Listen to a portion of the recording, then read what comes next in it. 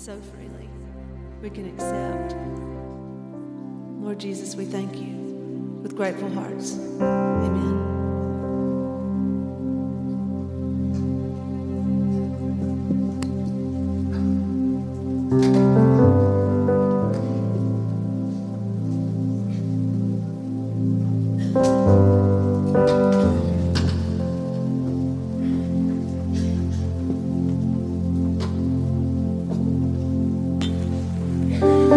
Praise team is exiting, I just want to remind you of just an incredible opportunity. We thought a lot. This is just our second Sunday in this new facility, the remodeled worship center and the lobby and the brand new children's building. And we thought a lot about how to dedicate this and what we wanted to do to kind of make this special. And we talked about ribbon cuttings and celebrations. We didn't really want to do any of that.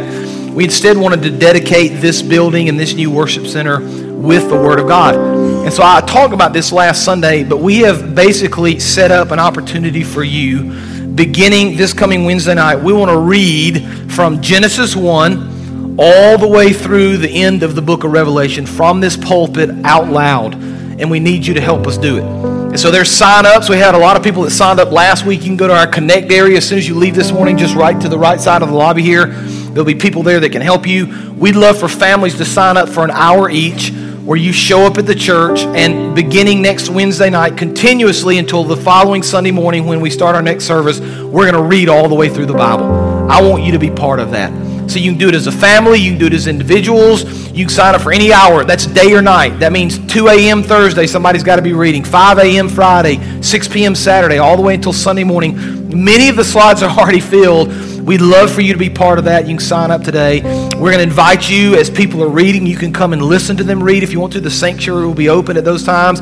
You can come and pray at the same time. We just wanted to dedicate this building, not with a ribbon cutting or ceremony, but with God's Word. We just wanted to bathe this place in God's Word and ask Him to bless us. We'd love for you to be part of that. If you're interested, walk out this morning on your way out, sign up at our connection desk, okay? Let me pray for us this morning. Father, we thank you for salvation in Jesus Christ. We thank you for the hope that the resurrection brings. We thank you for your word, for the clear eyewitness testimonies, Father, that we can read in Scripture about who Christ is, about what Christ accomplished, about his death, burial, and resurrection. Father, I pray as we study this morning, you would speak clearly to us through your word. Just challenge us, encourage us, Father, through the power of the Spirit as we pray every Sunday morning. May we be transformed, changed, Lord, more and more into the image of your Son, Jesus Christ.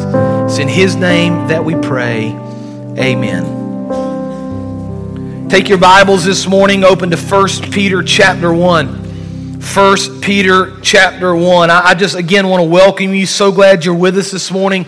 So glad you've chosen to come and worship. And I just want to kind of tell you before we jump into this morning, I believe God's got a word for you. If you've come this morning just because it's Easter and you were invited and you didn't really think anything was going to happen, you figured you'd sit here for a little while and then leave, I just want to encourage you just for a moment. You're kind of a captive audience for the next little while anyway. Just spend a couple of seconds in your heart just praying, Lord, maybe I'm not here for the right reasons, but Lord, if you've got a word for me, I'd like to hear it. I'd like to hear it fresh and new this morning. Lord, if you got a word for me, I'd like you to challenge me with what the Bible says. And I pray God speaks to you in very powerful and real ways this morning. I thought a lot about what to preach this morning. They're the eyewitness accounts in the Gospels. Paul talks a lot about the resurrection, but I kind of prayed through and thought through, and the Lord led me to 1 Peter. And I like this text for one main reason. The main reason is that Peter, of course, is an eyewitness account as well. So all the things that Jesus did, the miracles, walking on water, all the incredible things that happened, Peter was an eyewitness account to that. But Peter now, from his perspective of witnessing Christ and understanding Christ, is going to write about in 1 Peter chapter 1 the resurrection, and he's going to help us understand the significance of the resurrection for us now.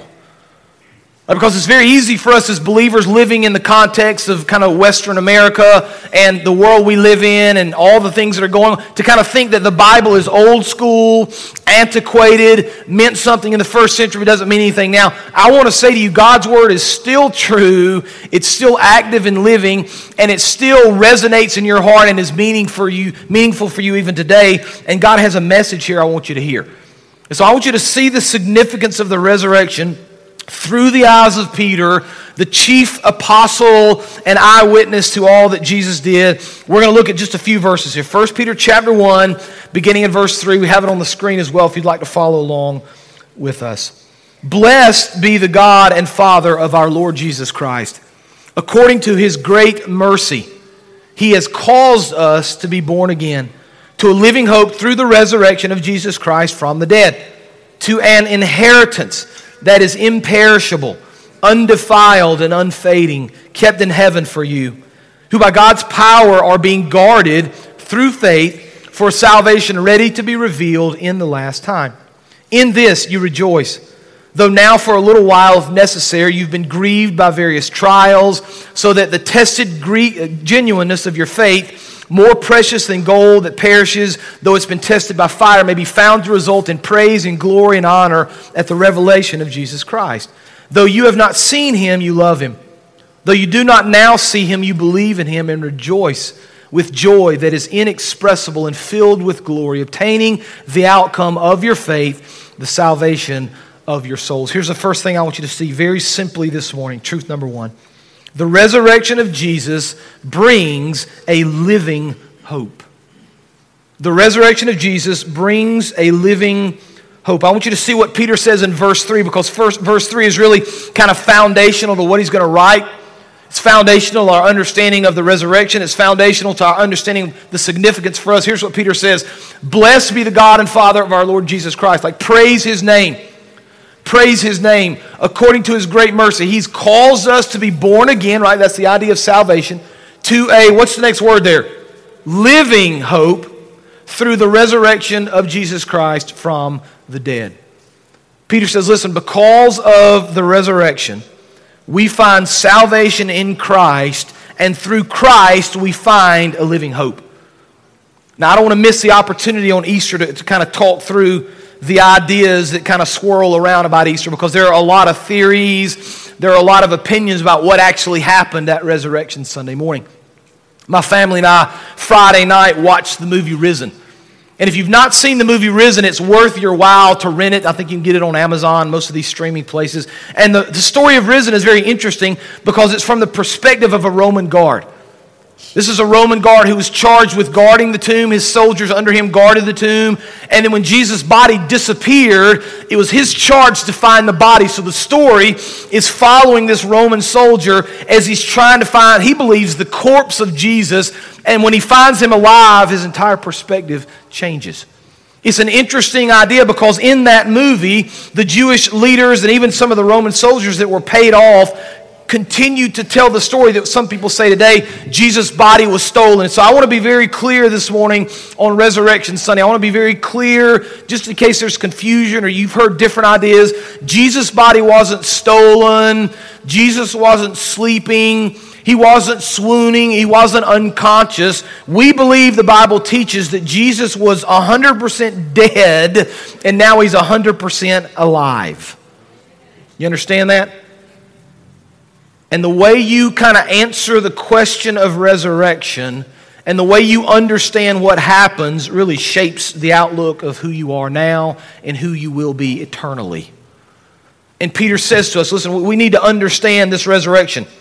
We need to understand what happened when Jesus rose from the dead. There are all sorts of historical accounts. I've got a degree in history and taught history for many years and love history. There are all sorts of historical, extra-biblical accounts the Romans wrote at length about Christians and about Jesus and about their claim that he rose from the dead. We've got eyewitness accounts in the Gospels.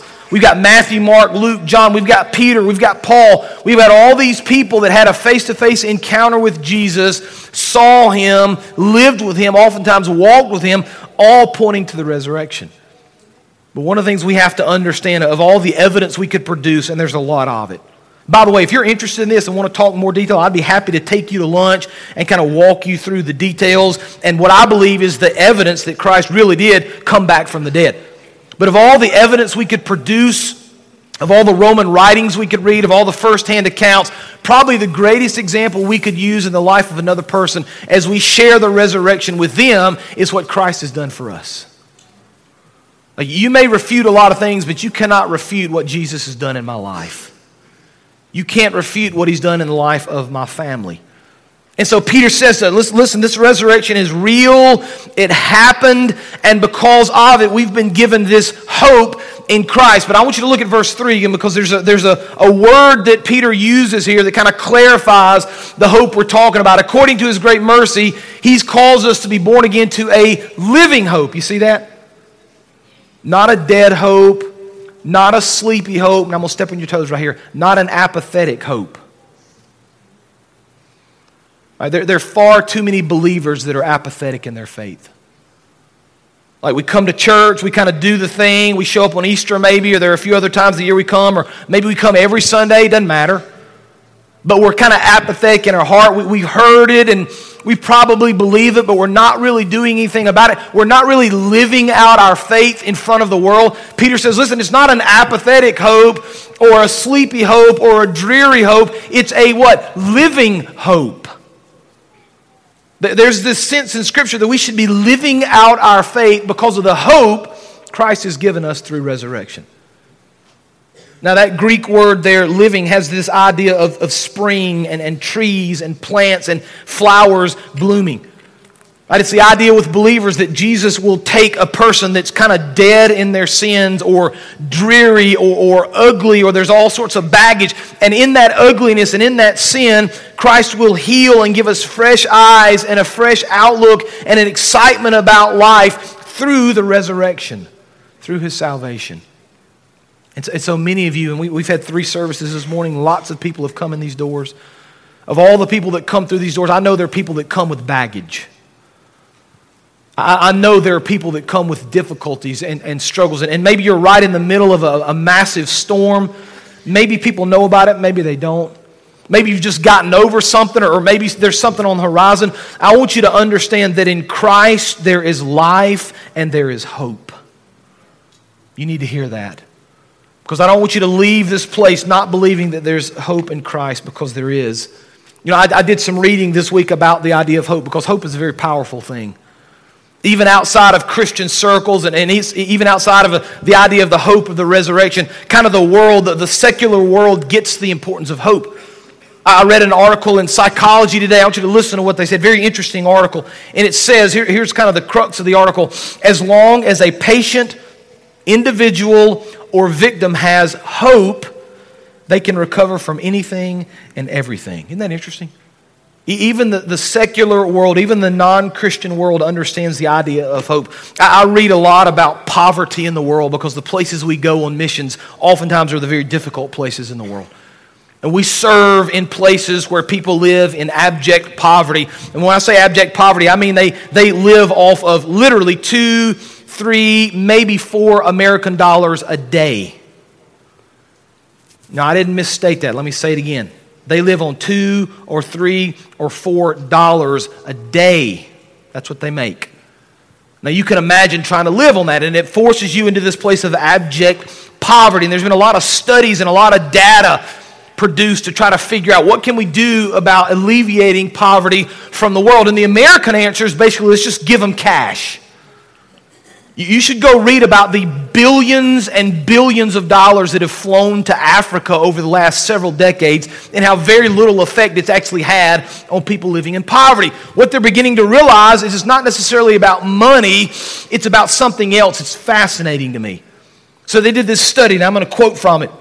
This was in the New York Times. It said that a vast randomized trial involving 21,000 people in 6 countries suggests that a particular package, an aid package, gives a very poor family a significant boost that continues even after the program ends. Here's what they give these families. They give them a cow or a few goats or even some bees. Now here's the question. How can a cow have such an impact on a family? Here's what the article says. Hope. Listen.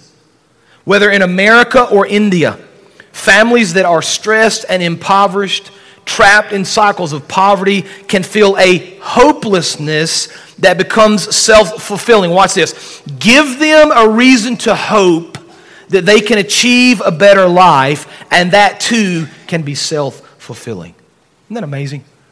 Like if the secular world realizes, listen, if we can figure out a way to give people hope, it drastically changes their outlook. It drastically changes the circumstances of their lives. It's fascinating to me how the secular world sometimes has to catch up with the Christian world, because we've known this for 2,000 years.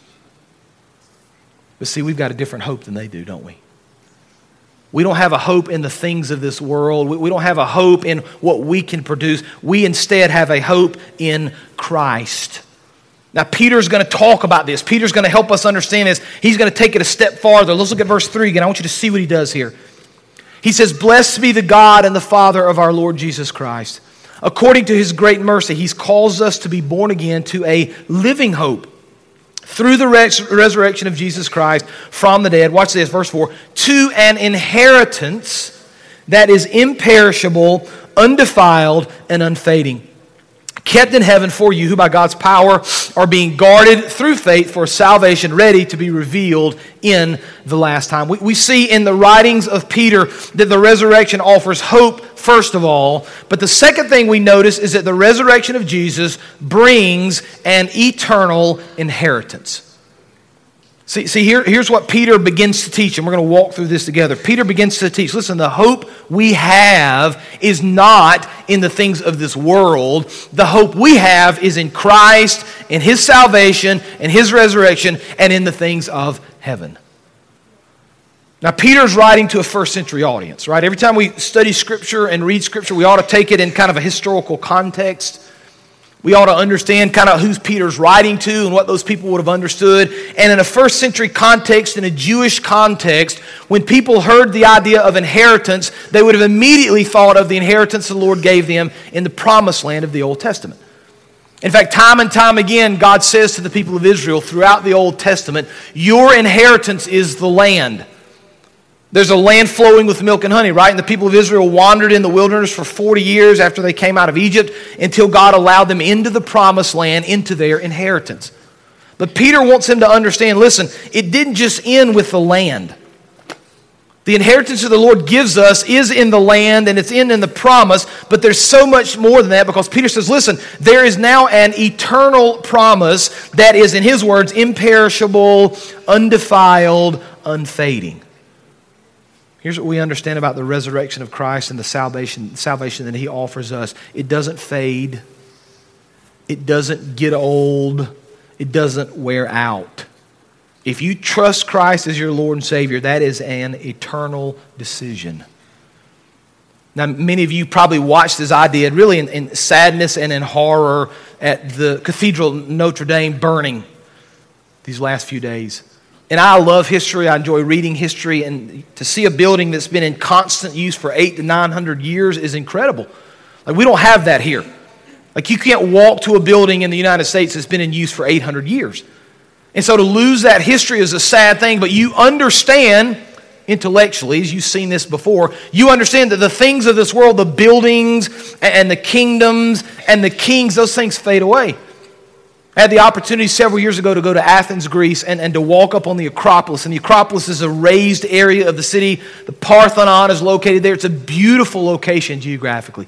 You can see for many, many miles out into the city. And for many miles in the city, you can see the Acropolis. And it was a place of kind of civilization and teaching and learning and religion. Paul spoke there in the book of Acts. And as incredible as it was, as a hub as it was of culture and of understanding and of religion and of teaching, as beautiful as it was, today it stands in ruins. It's gone.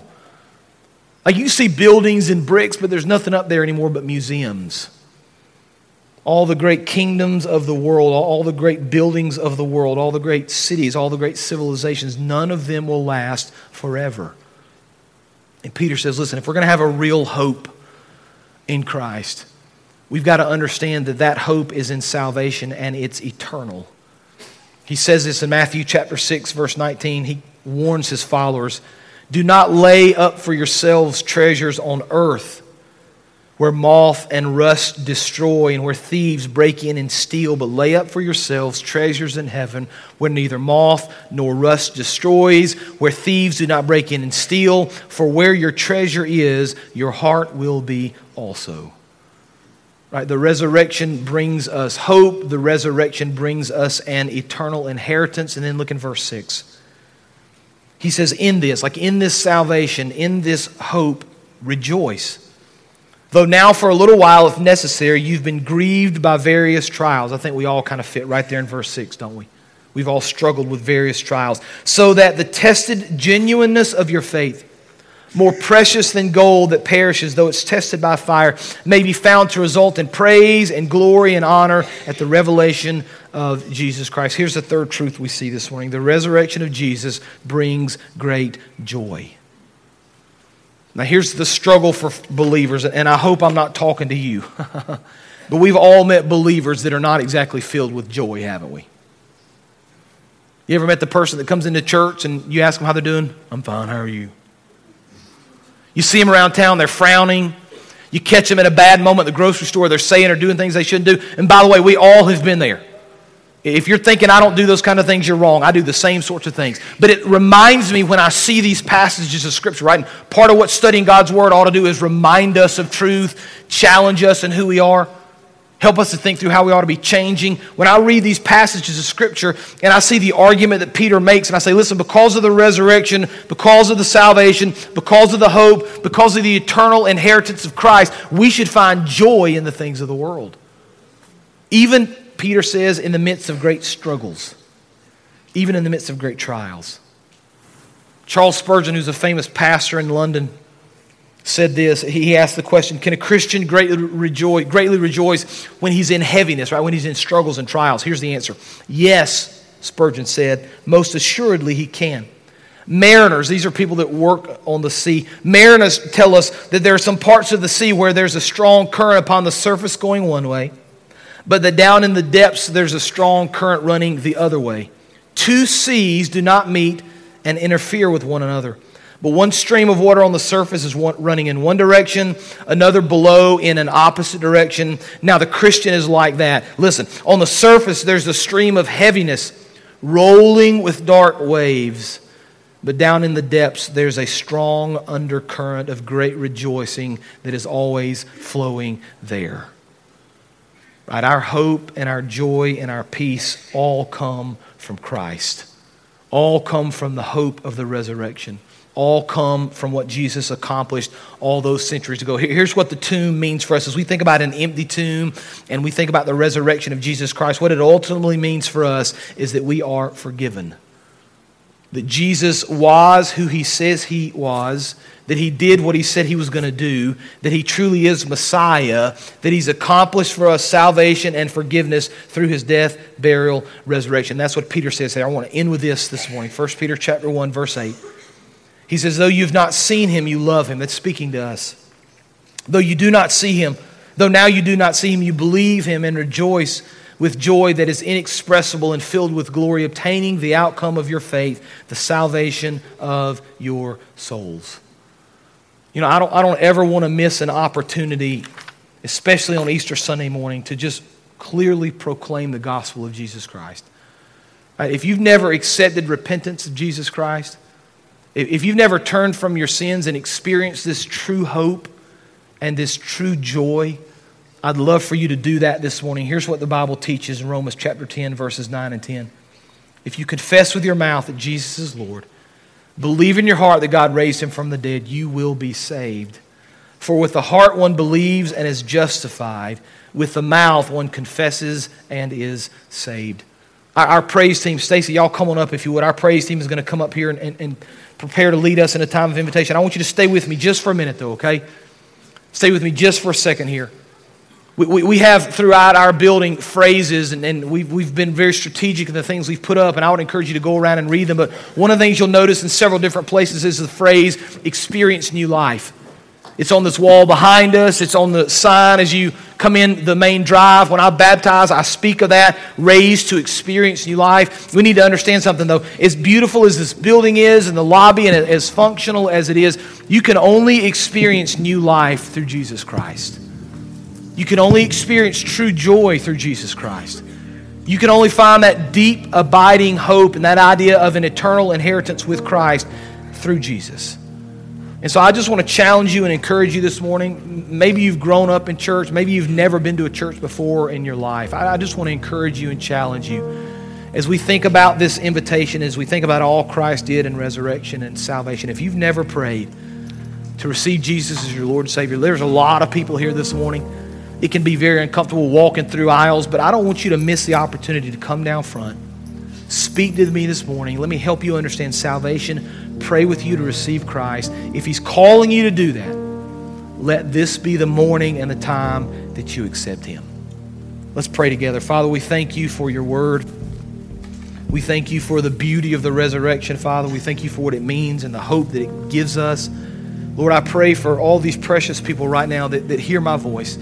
I pray for their salvation, Father. If there's someone in this room that's never accepted, open their eyes to your truth, Father. Break through the hardened hearts, Father. Break through the stubborn minds and let them just sense your presence and your power. Let them repent of their sins and accept Christ as their Lord and Savior. We'll give you the praise and the honor and the glory for everything that you do. It's in Jesus' name we pray. Amen. You can stand. The altar is open. You can come and pray. Speak to me. You respond as we sing together this morning.